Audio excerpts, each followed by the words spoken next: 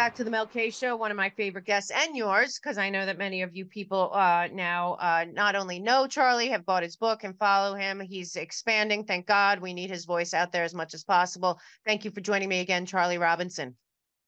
Thank you for having me. Until we fix this world, you and I are going to keep talking every month. We're going to keep doing it, and No probably matter more what. than once a month, too. Yeah, no matter what. And I'm really excited.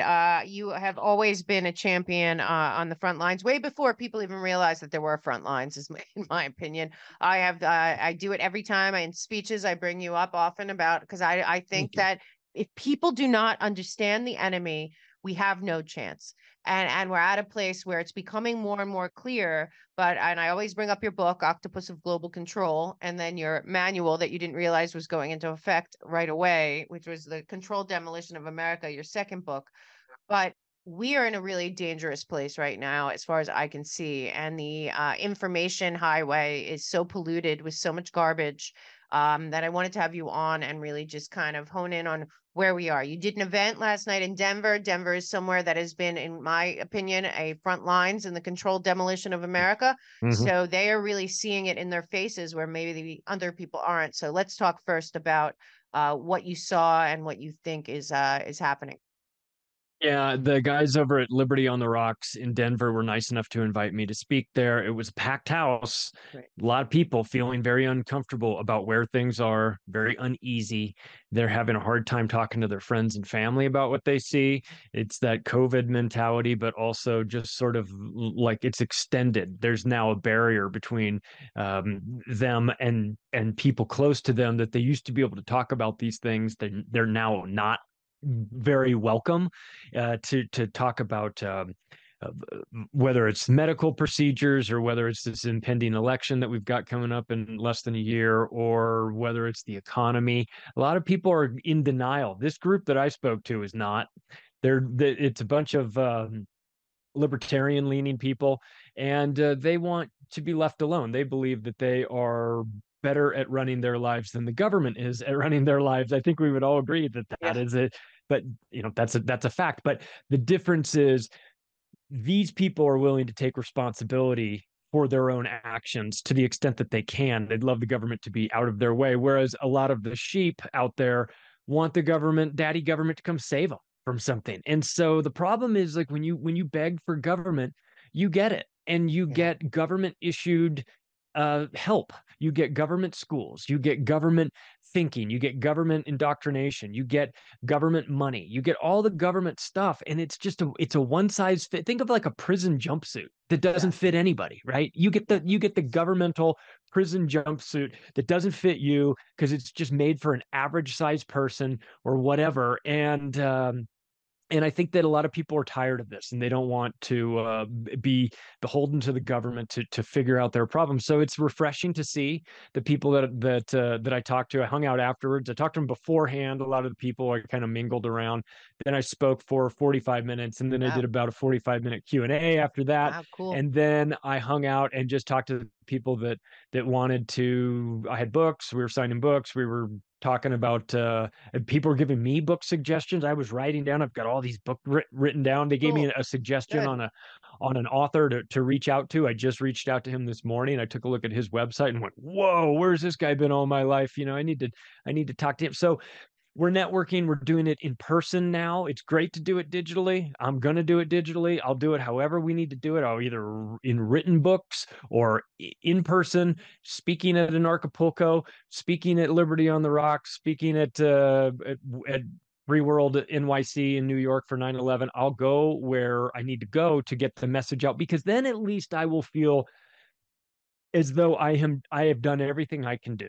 Right. And I Yeah. think that's an important feeling to have. It's like you just throw your hands up and go, well, I did what I could do to bring about this. But I find, Mel, that a lot of people are aware that there's a huge problem. They might not be able to put their finger on exactly what it is, but everything feels a bit artificial, and the messaging is nonsensical, and the wars that we're trying to convince ourselves that we need to get into don't really make sense, and the president doesn't seem like a president, and the Congress is look, it seems extremely captured, and people just look around there. Is everything fake? I mean, the White House is fake. It's like a soundstage somewhere.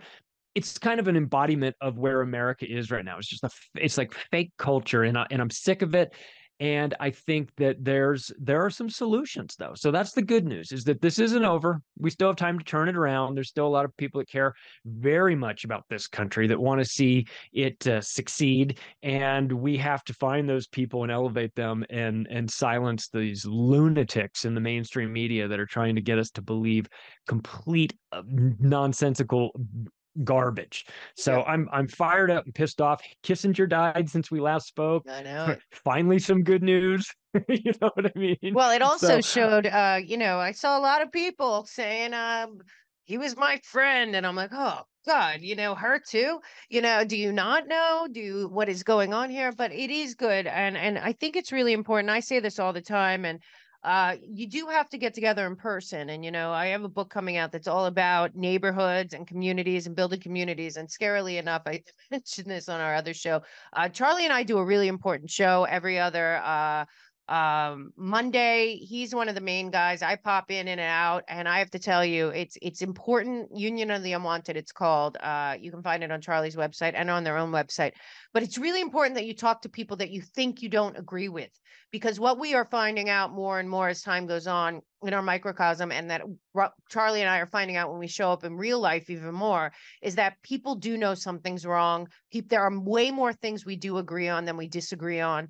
And more than anything else, people are starting to realize that we can't vote our way out of this. This is not a situation where this is really about the American people not really taking full responsibility, not making it our duty to protect this nation as given to us, and allowing piece by piece our liberty to be taken away, whether it's through some new measures. And I hate when they put out these resolutions saying that, we resolve that this is unacceptable, or we condemn this or that. And I'm like, who are you? You're 535 people that have no business speaking for us. When's the last time that you went and talked to your constituents at home? I don't even think these people should live in DC.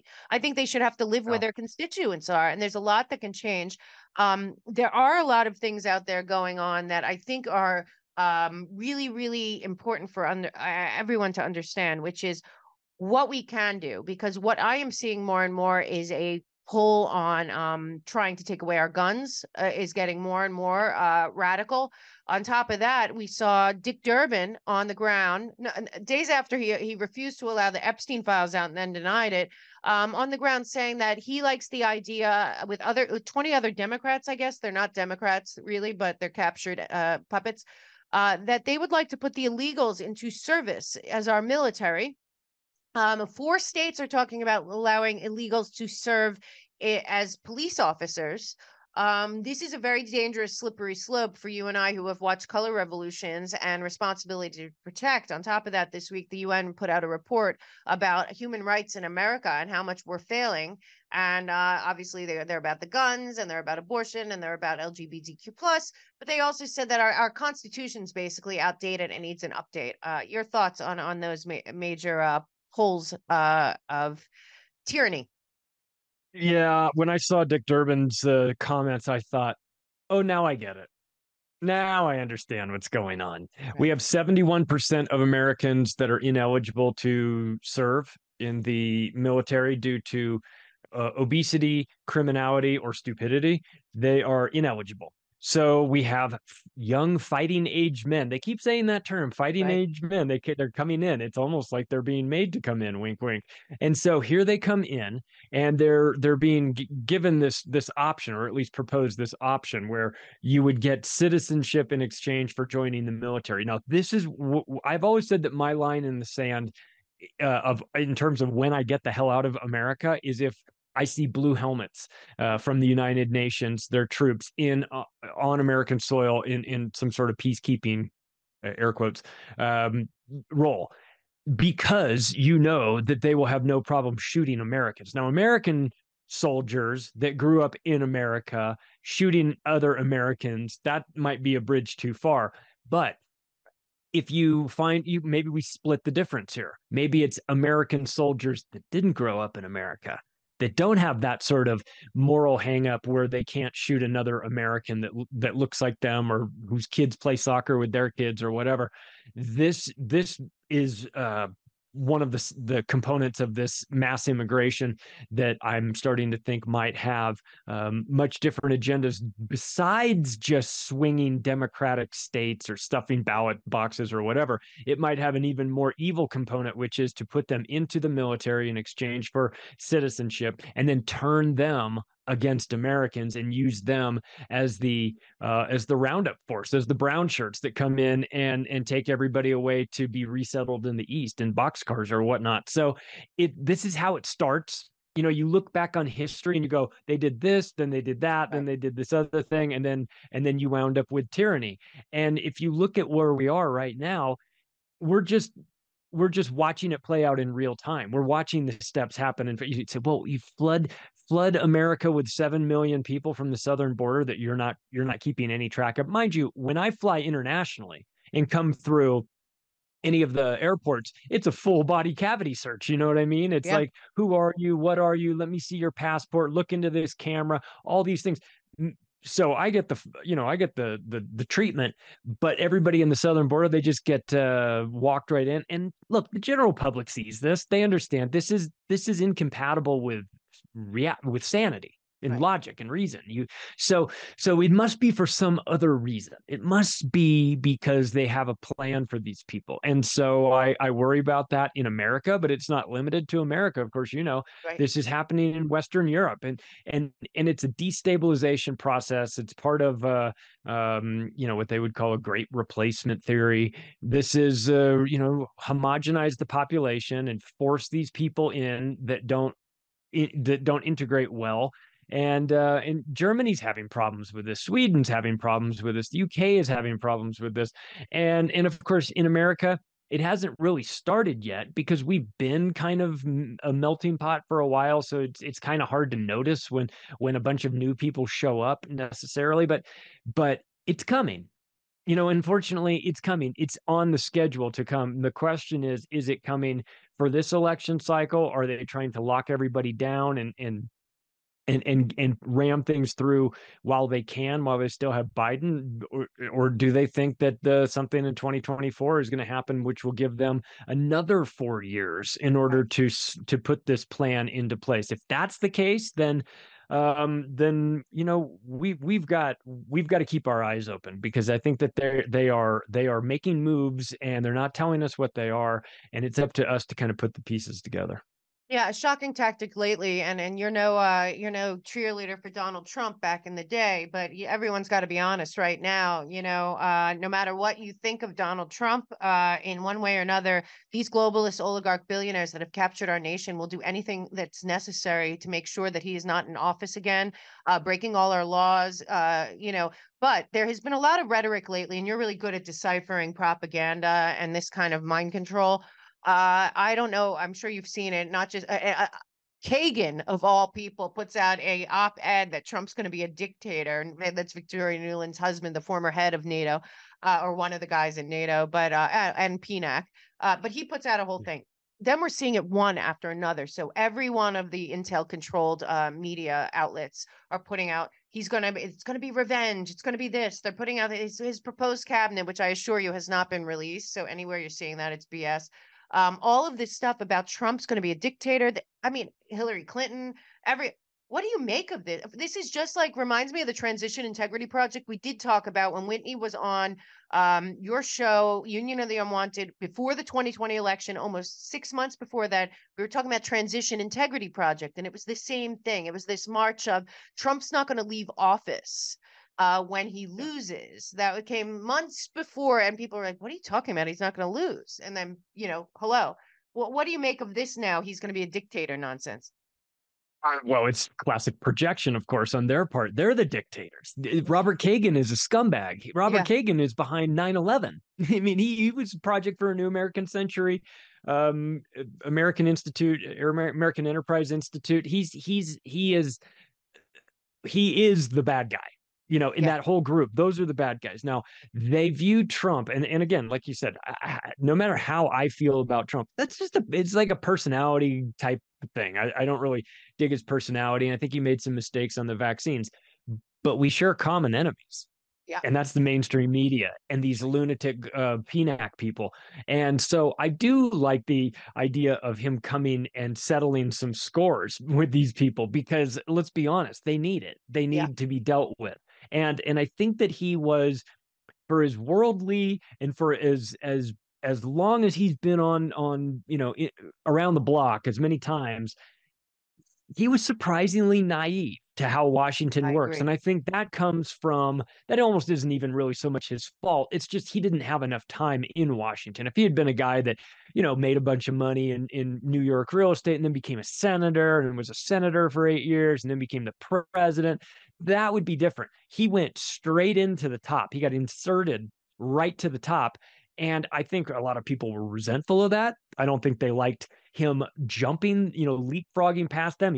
They certainly didn't like him knocking out their favorite person, Hillary Clinton. Right. So there's a lot of resentment, and of course, I take it back to one of the quotes from the Octopus book with Newt Gingrich talking about how it's saying in 2016, I think it was right after Trump had been elected, but before he had actually taken over the White House. Gingrich said Trump's going to have a hard time.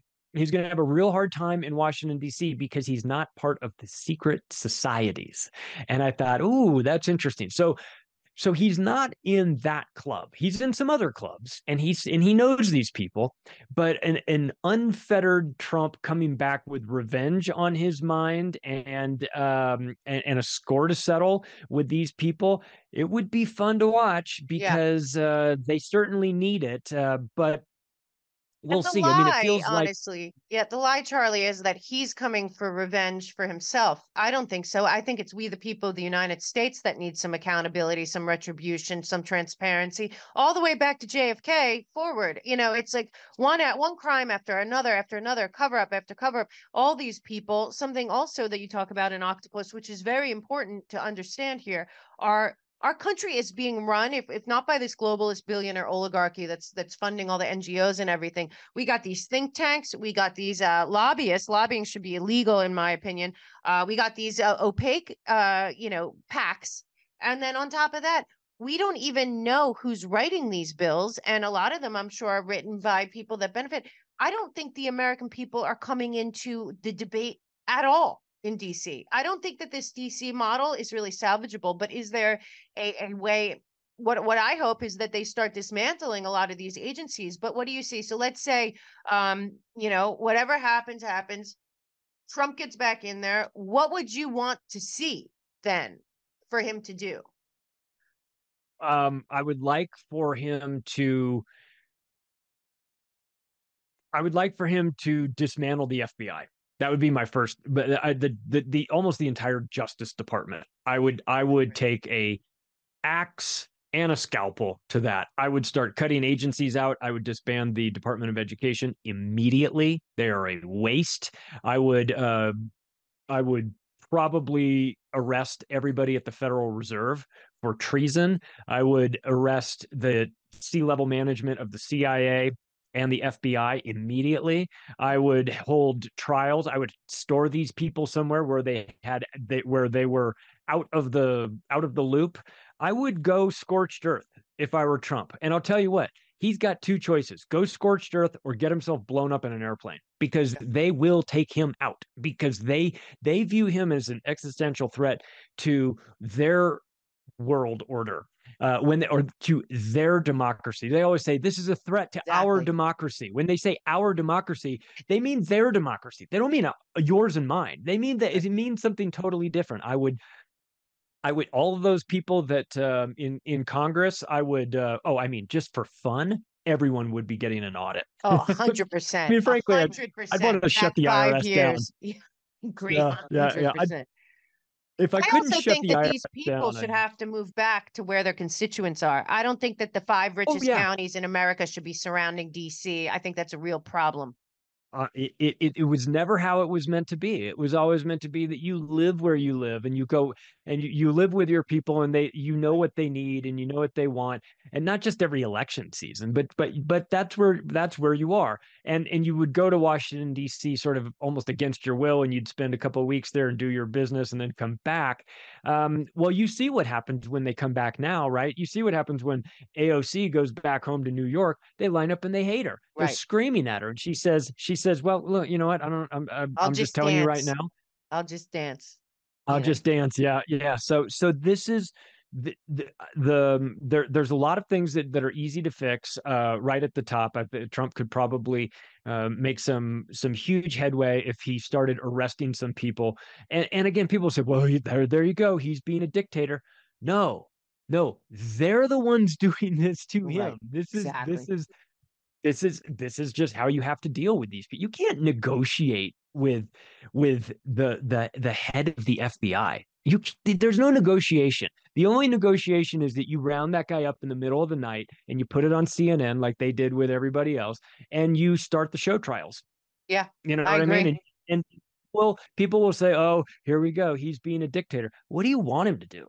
Like, what you want him to just sit around and pretend like mistakes were made? You want him to say lock Mistakes her were up like made. Hillary Clinton, Yeah. and not do anything about it? No, I think that a Trump that is angry and vindictive, as he often is, and feels like he's going to, he feels like he was wrongly, pushed out of Everything. office and then Everything. criminalized, and again, you see these trials that you want to talk about show trials. The show trials are happening right now with Bad. Donald Trump, inflating your real estate value and assets and all these. This is nonsense. This is just stuff to muddy up the waters, and he's got money to fight it, because if it were just some guy who happened to get elected, or some do-gooder that got elected to president and had maybe a couple $1,000,000 but didn't have a couple $100 million, he'd be lawfared out of this. Yeah, He'd 100%. be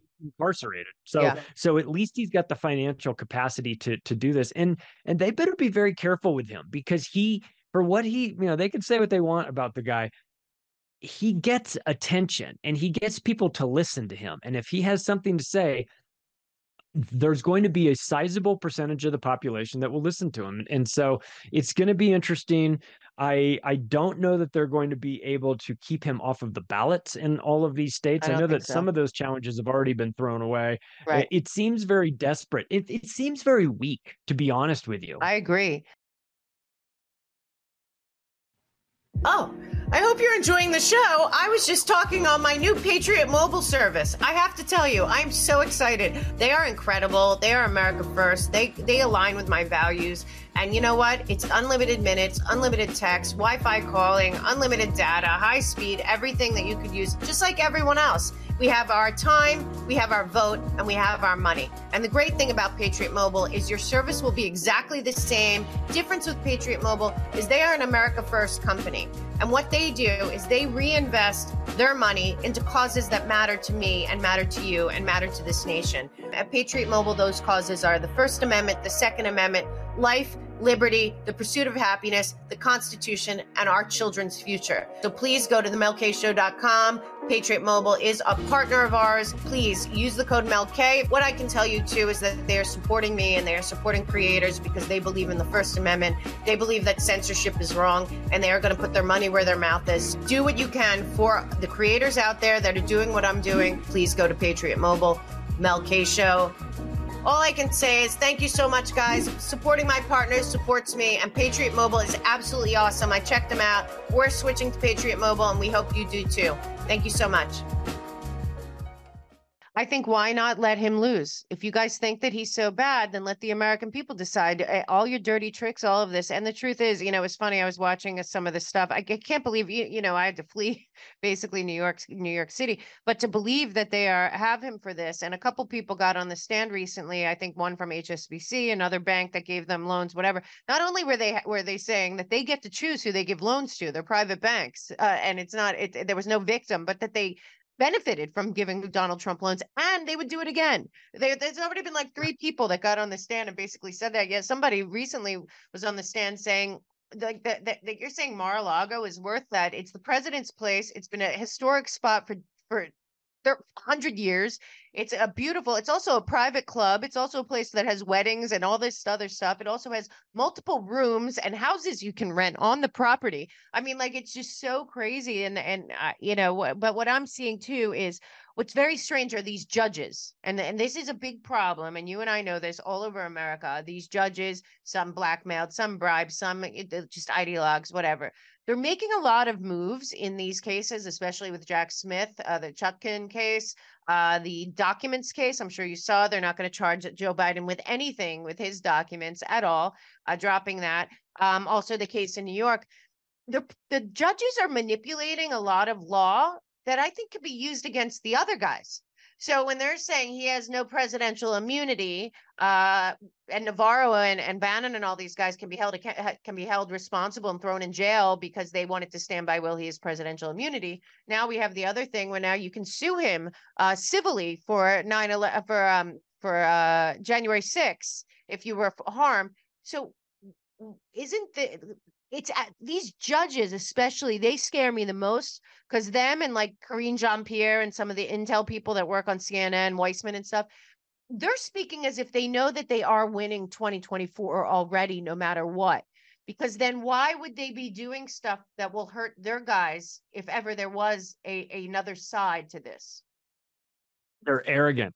They don't think they'll lose. Yeah, you're right. They're acting as if they've got 2024 wrapped up.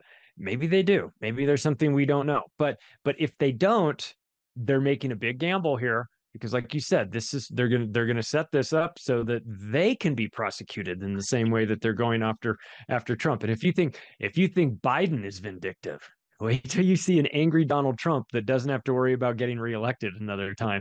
And we see, like, almost right on cue, them all starting to say the same words. Once he's in office, he'll never leave. I don't really worry about that. I don't. That's not a concern of mine, but I am concerned. Look, I have 25 years experience in real estate, and I've been a broker in California and in Las Vegas, and run a real estate brokerage in Las Vegas and have agents working underneath me. So I know a little bit about appraisals, and that is a fraudulent appraisal on Mar-a-Lago. Not even questionable, not debatable. It's straight up fraud. And appraisers are very subjective in some respects.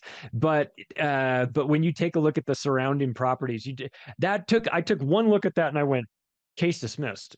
Yeah, exactly. I mean, it shouldn't have even gotten where it is. And that just shows you the level of criminality and cooperation inside the judicial branch as well. So they fear him.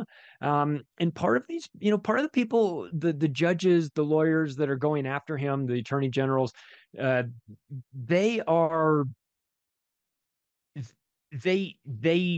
see him, they personally despise Donald Trump. Exactly. And they don't hide it, which shouldn't be, They don't. Right. They can't. And when you're the judge and your wife is posting things about Trump, and that should never happen. If you would want, I would think that that judge would say something like to his wife, "Don't do that.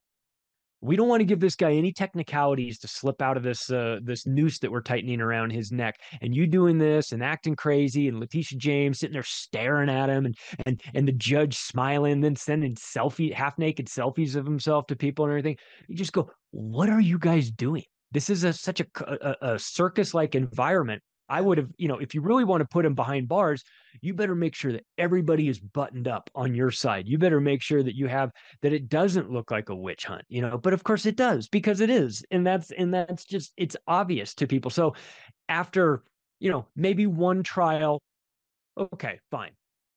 But just multiple trials happening over and over again, you know what it does? It wakes up the normies. It wakes up the people that are sort of indifferent to Trump. They go, I don't really care one way or the other about him, but boy, they sure are going. It sure seems really crazy what they're doing. Like, they're really going after him, and for some nonsense too, So they're not playing this smart. The Democrats are not playing this very well, because they're going to wake up a whole batch of people and they're going to say, "Ooh, you guys are disgusting. Your tactics are stupid and really criminal. And frankly, maybe we should dig into your backgrounds, because you seem like you want Trump in prison, not because he broke the law, but because he hurt your feelings or something." It's a strange thing. I've never seen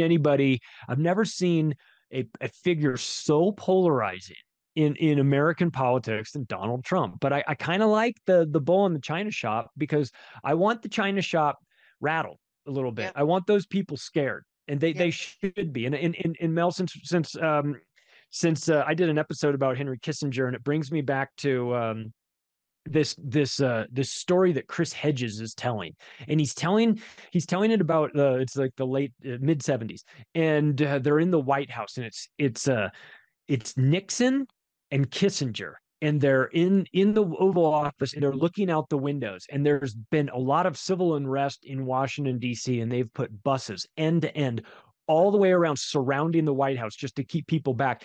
And Kissinger is looking out the window, and he's rubbing his hands, and he's going, I'm sorry, Nixon is looking out the window, and he's saying to Kissinger, "Henry, they're going to get us. They're going to climb over the walls, and they're going to get us." And what Chris Hedges says is that is exactly where you want these people. You want them to feel as if we're going to come get them. And ever since Nixon, I don't feel that way. I don't feel like the presidents feel that there are any repercussions. You can do everything that George H.W. Bush did. You can do all the criminality that Bill Clinton was involved in. You can start wars like Bush did. You can drone bomb U.S. citizens like Obama did. You can shred the Constitution. Where are the show trials for these people? They don't get it. Where's the fear that they're going to, that the people are going to come over the walls and get them? The only thing they're going to get is a Netflix deal. Yeah, like Obama did. Yeah. Let's now you're a big solutions guy. You're also very proactive. You're also a long-term be prepared, don't be stupid, honest person out there. It's funny. I was saying you brought up predictive programming. I do shows on it sometimes, and I have to tell you, I am watching the full court press on trying to take our guns away, and it just so happens at the same time I had never seen it, and I started to watch from beginning to end. I'm in episode 7 of Walking Dead.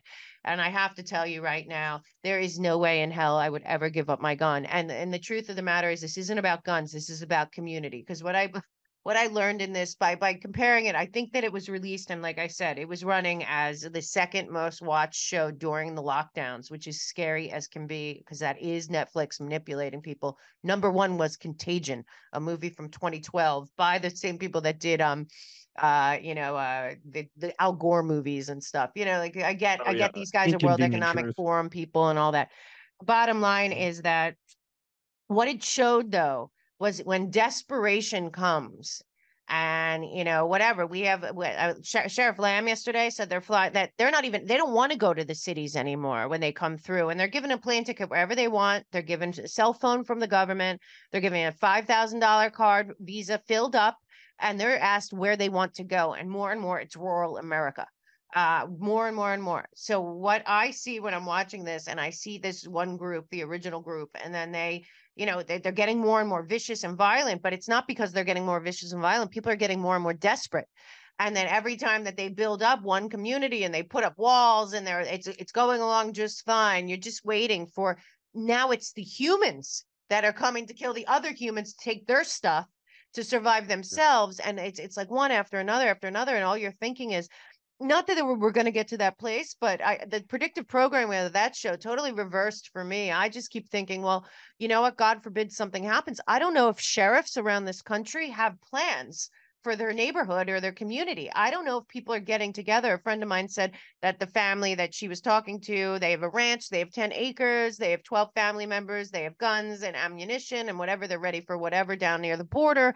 And it's like, it's not enough. You kind of have to get a plan for your whole community. And we got to start, like you talked about, meeting in person. I think it's really important too. But I think we have to be, you've been talking about it for years. I've been talking about it for a long time. I used to think preppers were nuts, and now I think they're geniuses. But let's talk about that. like Yeah. we are at a place where we brought up earlier cops and military suggestions of them being illegals, but then again, supply chain, everything's coming at once. So what are some solutions for locally and in general? I made a comment last night at that presentation that I owe the preppers an apology because they were right, and we laughed at them because we thought they were kind of nutty, and maybe they are, but they're right. You need to be thinking proactively. This is the relative calm before the storm, right? So I would tell people, listen, local sheriffs, super important because things change from county to county, and the sheriff here might feel differently than what the governors feel, and it comes down to enforcement. Really, Yes. they can pass all the laws that they want, but if somebody is unwilling to enforce it, then it doesn't really matter. That could be a good thing or that could be a bad thing too. So it just kind of depends.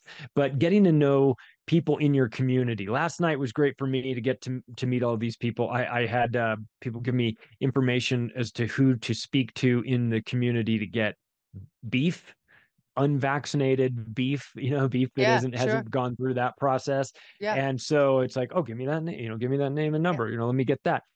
Connecting with people. I think also, and I say this often, and I will continue to say this because I think it's really important in the short term for people. You got to reevaluate the relationship that you have with your bank too, because these banks are insolvent, and the FDIC is not coming to save you. I hate to break it to people. They have 2% of all deposits on hand, and the 2% that they have is invested in bonds that they were buying back when they were 1 or 2 or 3%, and now with yields at 7%, those bonds are basically worthless. So you've got an insolvent banking system. You've got an insolvent backstop to the banking system. You've got a banking relationship where your bank hates your guts, by the way. Go try to withdraw. If you've got a lot of money in the bank, it's a good problem to have, I suppose. But if you go tell them you need $15,000 in cash out right now, see what they do. They'll tell you they don't have it. They'll tell you it'll take a while. They'll ask you what you need it for. They'll ask you a bunch of questions. They'll make you feel, if you want to send a wire transfer, that's an abnormal deal for you. Like you don't normally send wires, but all of a sudden you need to send a wire transfer. I know this from personal experience. Me too. Just I got a recently. call from the branch manager. What is this about? Who are you sending this to? I said, with all due respect, this is none of your business. Do you know this person that you're sending it to? Yes. Or I mean, how long have you known them? I don't know. A million years? What is it to you? So again, when you try to pull money out, what is this money for? What? Why are you asking me this? You're the bank teller. I'm not telling you anything. So and again, remember, you are an unsecured creditor of your bank account. It is the possession of the bank. And I made this comment last night, sort of in line. You and I've talked a lot about the Smith-Mundt Modernization Act of 2012, right?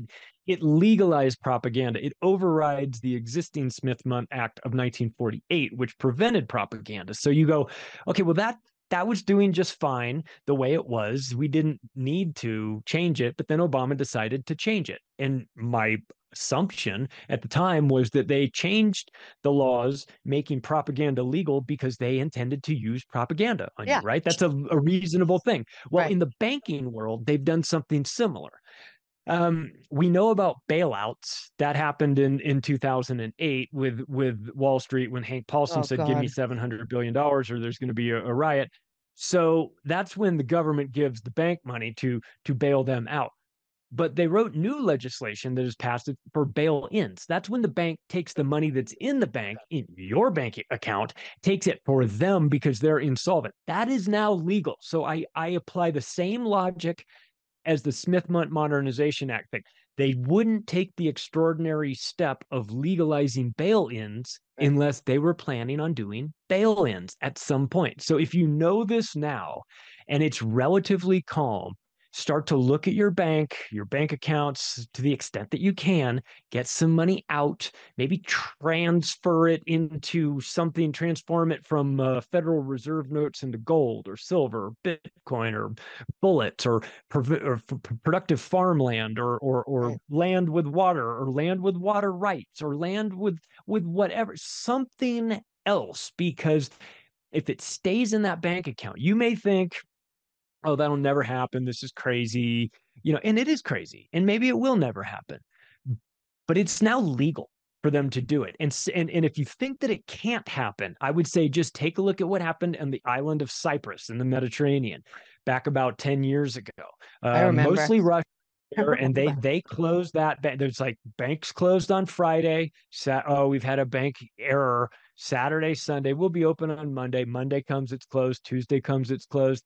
Wednesday comes, and they're saying we're going to have to give all of our depositors a haircut. Anything above 100,000 euros, we're gonna take like 30% of your money. And you go, well, you can't do that. That's illegal. And they say, read your paperwork. Right. Of course we can. It's not your bank account. It's ours. So again, if you think that the government won't cross these lines, or if you think that the banks won't cross the lines, they will. They just haven't done that yet. It's something, but it's on their radar. So act accordingly. This makes it so sickening. This is why we do need a lot of accountability for years back, because you also list in your books, in your book, a lot about the Federal Reserve, also all the banks owned by the Rothschild banking family and some of the other families. These banks are what I honestly believe. I look back and I think 2008 was the beginning of where we are now, was just this consolidation to go to the one world banking system. And right now we're at that point. And to bring up the Rothschilds, we see Linda Rothschild out there talking about inclusive capitalism, which I assure you is global communism. And the Pope's pushing inclusive capitalism, and they have a whole thing. And then Obama's coming out about inclusive capitalism. And I'm sitting there, and it has a lot to do with what you're talking about, the rewriting of the banking rules that nobody was paying attention to. Then we had all these executive orders that came out, especially the one that scares me a lot. A lot of people were looking at the IRS one about the 87,000 agents. But what was on the other side of that a lot of people weren't looking at, that don't dig into a lot of this as much as you do and I do, was all of the AI and ledger technology being put in at the IRS, and all of this stuff coming through that would basically, it appears, render human interaction with the IRS obsolete. And that there would be no TurboTax, there would be no accountants, there would be no H&R Block. It would be, you owe us this and we're taking it. And we might even take it in real time. I mean, a lot of the banking rules people have to understand. That's why I do say silver, gold. I see what's happening with Bitcoin. Then you have Jamie Dimon, like, they should seize all the Bitcoin.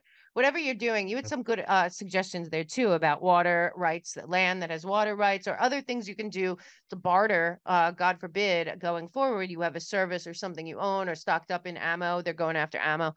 Something I do want to bring up too, that that's a great rule of thumb there, Charlie, where you said if they put it into legislation after a crisis or at some point, they're going to use it. There's no reason any of this is written, because a lot of it's written by think tanks like Brookings or Rand or any of them. They look things out years and years in advance. Now, you brought up Smith-Mundt, and that was in 2012. You and I have both done presentations on it, talked about it. People should know that are watching this. But what happened in 2015, and I want to know how relevant you think this is to where we are now, because I think it's very relevant. In 2015, Barack Obama signed on to Agenda 2030 and the 17 Sustainable Development Goals. I call them the 17 goals to full track, trace, surveillance, totalitarian technocracy by the globalist elite. But whatever you want to call them, they're sustainable to them, not to us.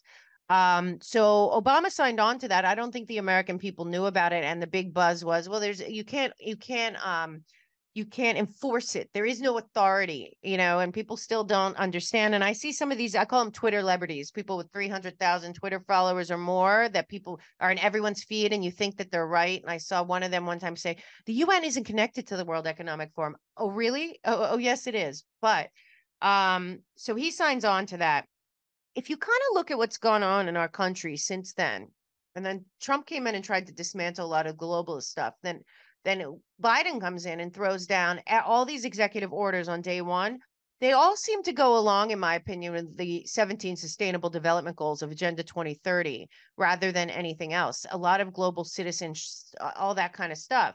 I recently went over on a show in, it was actually September 22nd, 2023, when they were having the event in the halfway point event in New York City with BlackRock and the UN and Clinton Global and the WEF and IMF. They all had a big soiree in New York to celebrate.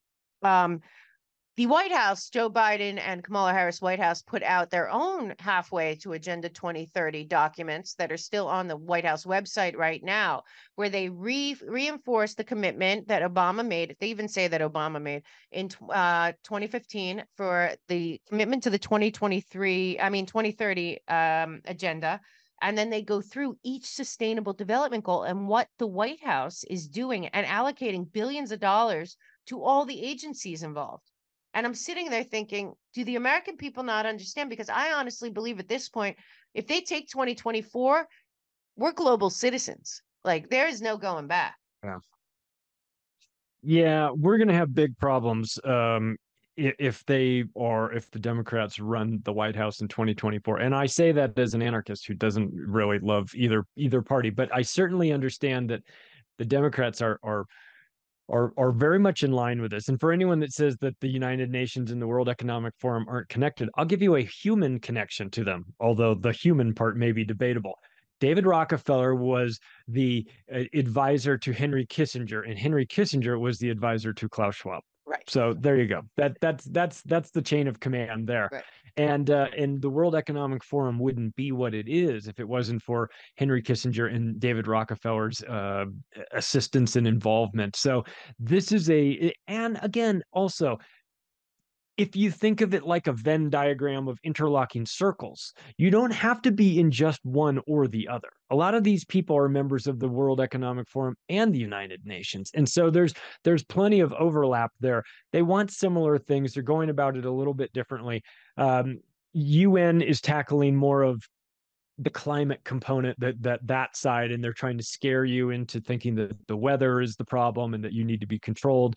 Just read the Limits to Growth by the Club of Rome, written 50 years ago. It just gives up the entire plan right there. It's undeniable. So you've got them worrying about like the climate side of things. You've got the World Economic Forum working on more of the technology, digital, corporate side of things as well. And then bringing in ESG, but there's overlap between that. Environmental, social, and governance. Well, the E and ESG that the World Economic Forum is very much involved in is also the E that the United Nations is working on. So you've got both of them. They're part of they're one of their heads of the Hydra. There's multiple heads here, but I think that the United Nations gets. Look, the World Economic Forum, it's so obvious that they're up to no good. They have like a Bond villain in charge with Totally. with the German accent and he's like straight out of Central Casting. It's almost cartoonish. Yeah. But the United Nations, on the other hand, they have credibility in the eyes of the world, which they shouldn't, of course, but they do. Right. And I would like to remind people, since we are like a week on from Kissinger's passing, I would like to send people, if they want to go take a look at where part of this started. You can take a look at his December 10th, 1974 National Security Council Memorandum 200. You can look that up. It's declassified now. It talks about how the United States foreign policy towards the third world is that of depopulation. They call them LDCs, lesser developed countries. They even go on to identify the 13 countries by name. And then they say that they are going to use the multinational, the NGOs, like the World Health Organization, and use them to be the people that go into the countries and sterilize the population and offer the birth control preventative measures. They don't want the presidents of the countries to do that because they think it would look bad on them. And they say, well, we'll run cover for you. It won't be your decision. It'll be the World Health Organization's decision to do this. So, and of course, the World Health Organization is under the umbrella of the United Nations. And so these 17 sustainable development goals fall very much in line with depopulation. They fall very much in line with third world, cleaning up the third world. They'll talk to you about pollution, that they want to get rid of pollution and they want to improve the economy. But they say we don't have time to wait for that because the population will spiral out of control. Normally, what happens is that we educate the population and then we bring in birth control and population reducing measures, but that takes a generation or two, and we don't have that. So what they said instead, what we want to do is go straight to the depopulation. And you're like, oh my God, like you read this and you're like, this is a blueprint for mass murder. It's a blueprint for genocide. It was signed by Henry Kissinger. He wrote it. So for any of those people that are, Henry Kissinger was a statesman. No, he wasn't. He was a bloodthirsty maniac who wanted half the population to be removed from this planet. So that's the United Nations in a nutshell. They think like that. So when you have sustainable development goals, it all sounds nice, right? But it sounds like a fancy timeshare presentation. Yeah. Until you get to the very end and you realize this is just the sales pitch for global communism, just disguised as something else. And so I think, we've got to not fall into that trap of feeling guilty about our human footprint on this planet, our carbon output. And yes, we have to clean up. We shouldn't be polluting. We shouldn't be throwing trash into the rivers, and we shouldn't be dumping chemicals into the ocean. We shouldn't be doing any of that stuff. And all of that stuff I am very much opposed to. We've got to clean this beautiful planet up and treat it better. But that's not climate change. Yeah. That's and something all these total. Right. And all these people that claim to have the answers at the World Economic Forum or the COP conferences or whatever, they're the same ones doing it. The COP conference just now is hilarious. If you looked at the people that attended, it was like, you got to give me a break right now. That's just ridiculous. But what you're saying right now, the 17 Sustainable Development Goals, you know what I always say, Charlie, and you do a great job. You're one of the only people that actually laid out the banking side of this. What people have to also understand about these 17 Sustainable Development Goals, when you ask people, because the UN is and World Economic Forum, all these people, they're expert at using language to fool you into things, just like the NGOs, into thinking that it's something it's not. But ask yourself, who's enforcing this? Who is this global climate tax going to? It's the World Bank. Who is going to be overseeing that there's no poverty? Who is going to be providing the ID from birth, because somehow not having a digital ID is against people's human rights? Who is doing this? And if you look at all of that and you say, who is doing that? It goes right to these people. So when you look, it's kind of like Hunger Games. I say that's what they want, something between Hunger Games and we were saying, and Minority Report. It's like that crazy how consistent this is with putting those two movies together for the world. But again, it's not that hard to see that it is a one world globalist billionaire oligarchy kind of plan. I call it the Fourth Reich, and I don't care what anyone says. That is what they are.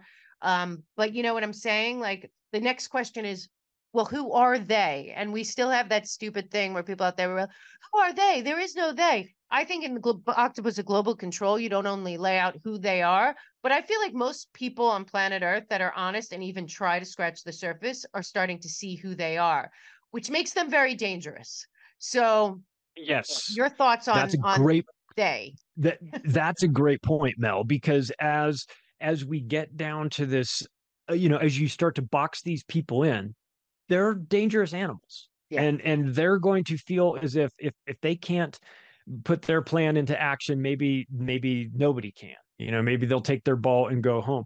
This is why I'm very, I want these people to be held accountable, and obviously the general public needs to know who these are. They need to understand that the multi-generational banking dynasties have been involved in this for so long, and the crown is involved in the and a lot of people that it's almost as if, like, if you know their name, they're probably not the big fish. The real big fish are kind of out in the shadows. I know that people can go, oh, well, that's very convenient for you to not name them. No, I agree. Well, look, if you want names, go look at the Committee of 300.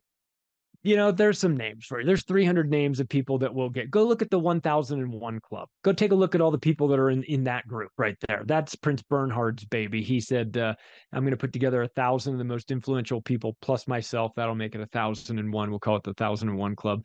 And so that's a group that's out there operating in the shadows.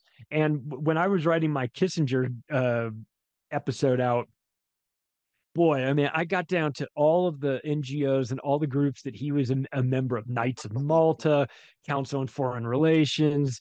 Bill, he had gone to Bilderberg 46 times.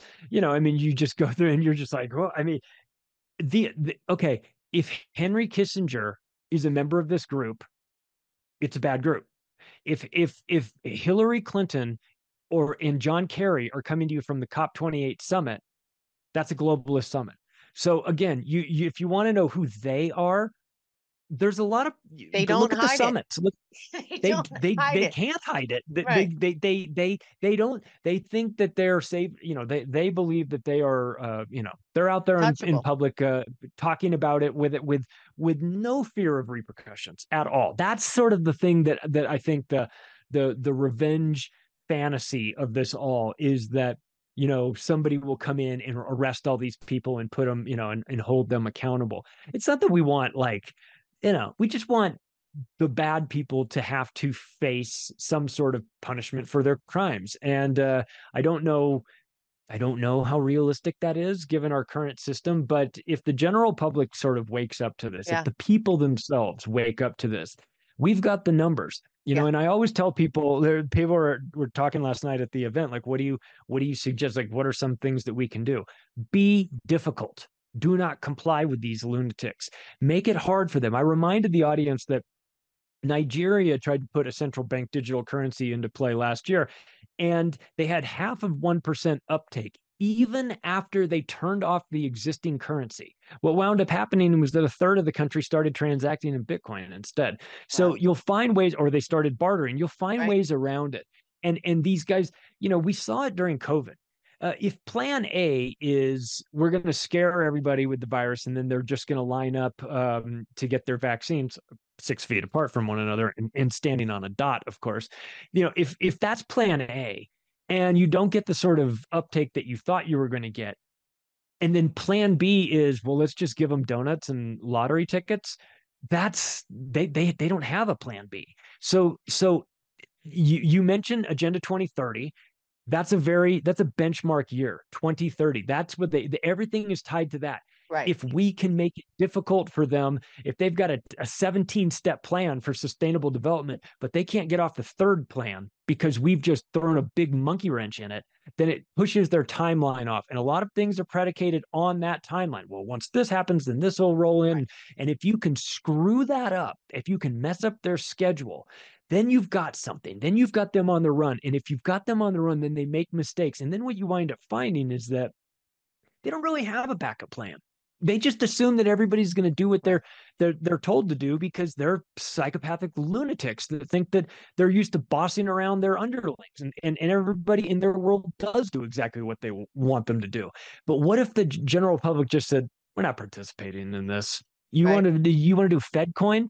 UBI FedCoin, and we have to pay our taxes that way? We're just not going to pay our taxes. And they go, now what do we do? The FedCoin thing isn't working. Oh, I don't know. Lottery tickets and donuts and laps around Talladega Speedway worked for COVID. Let's bring that back. I mean, so we have a say in this.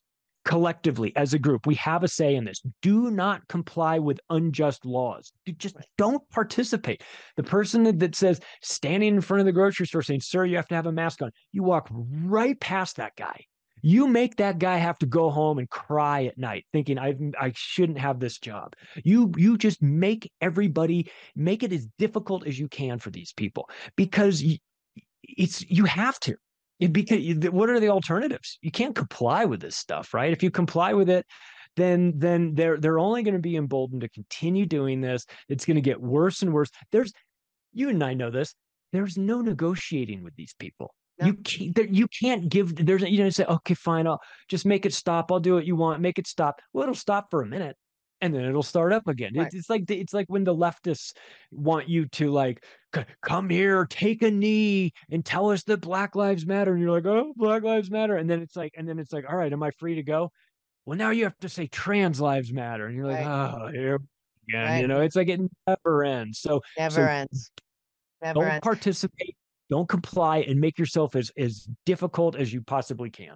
Yeah, and I want to say, because you and I both spent quite a lot of time in Hollywood, it's a microcosm of how these people are. They're really tough, and they're really, arrogant and all that until they're caught. And then they'll turn on anyone, they will stab anyone in the back. So I honestly think all we need is a few of the big fish to be held accountable, and the whole house of cards falls down. And that doesn't happen if we keep following their lead to wherever they want us to go. Because the whole goal, I think a lot of this too, and I know you do too, and I've recommended Whitney's book many times on this show. I think a lot of these people at the very, very top are terrified. I think that it's bigger than Donald Trump in terms of their own reputations, their own future. I just saw somebody come out that was helping Fauci, a big, I think the assistant of everything, the lockdowns and all that. I can't remember his name. It's with a K. He came out and he said that they knew that it was the Institute of Virology in Wuhan, but that he was worried about his reputation, and that he was behind the grants for gain of function. I think that's with all of these people. Many of them are implicated, not just in the Epstein crimes, in many, many crimes.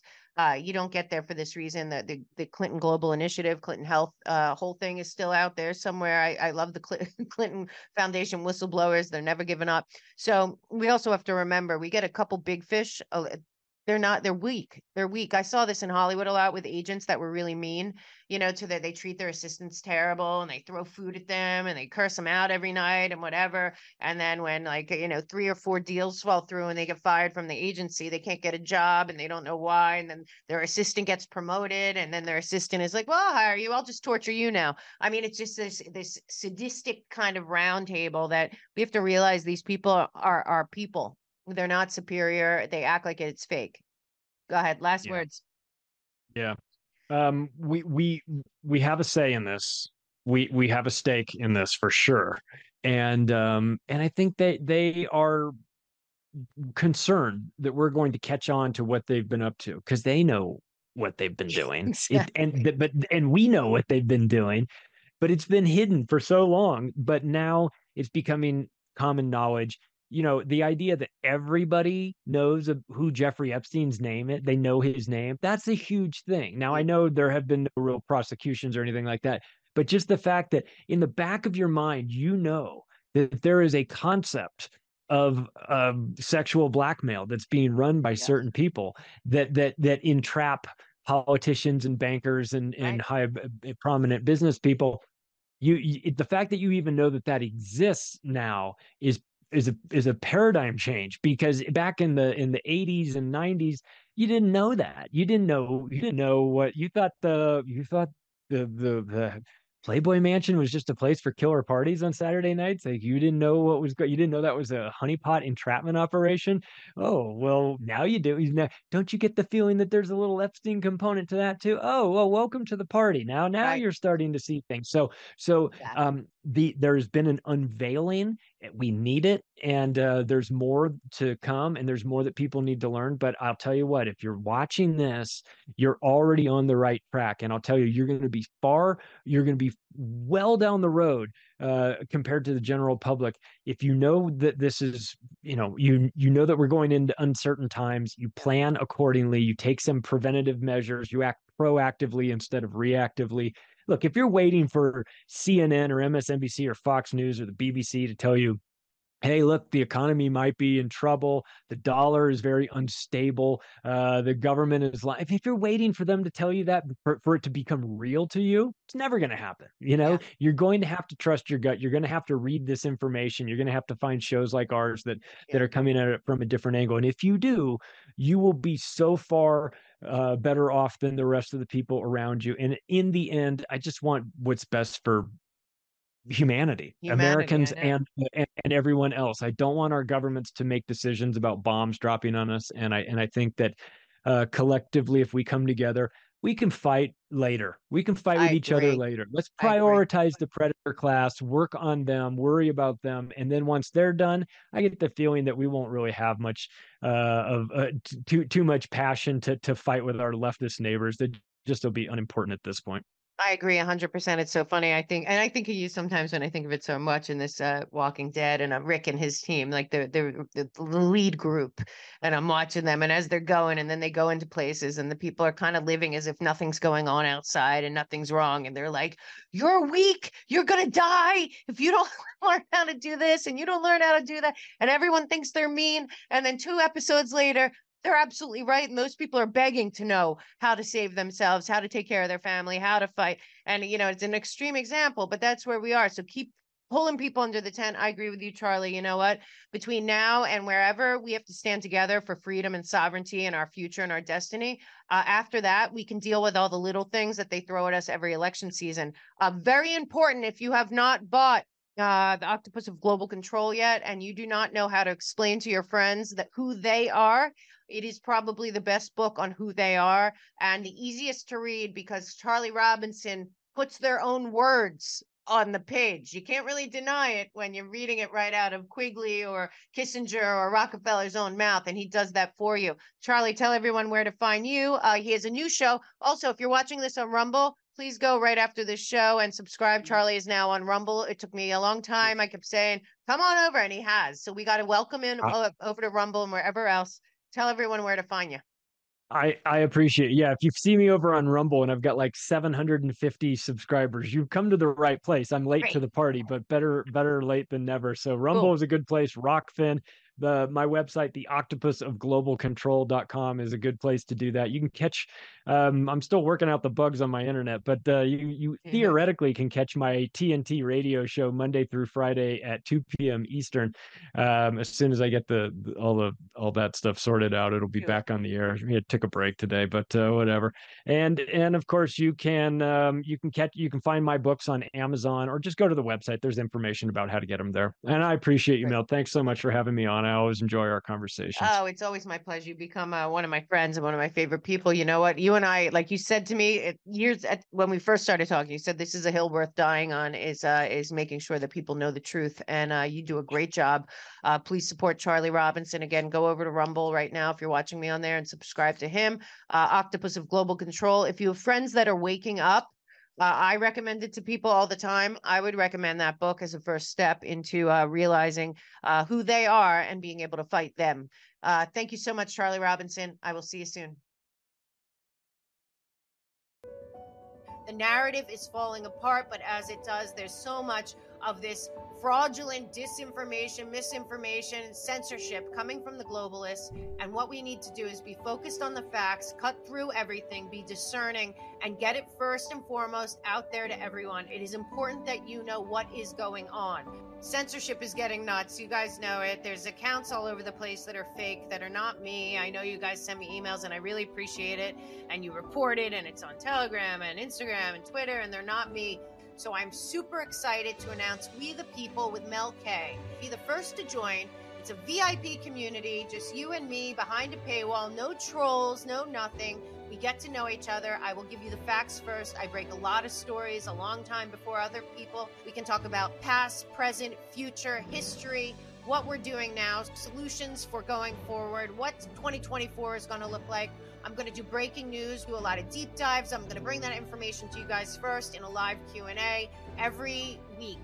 So please click the link below and join me over there. We are going to create a community that is censorship proof, it's cancel proof, it's truth, it's transparency, it's on the road to God, country, justice, everything that we want in one place. This is the most incredible, amazing time to be alive. As hard as it seems and as difficult as the battle has been for you guys and definitely for me, all I know is that we all are part of the solution. We are all involved and invested, and you guys have the passion that I have. So let's join together on live Q&As once a week with me, Mel K, we the people of the United States, taking back this nation. This is so exciting, guys. I've been dying to do this, and we finally got the technology right. So please join me. Click the link below. Can't wait to get started.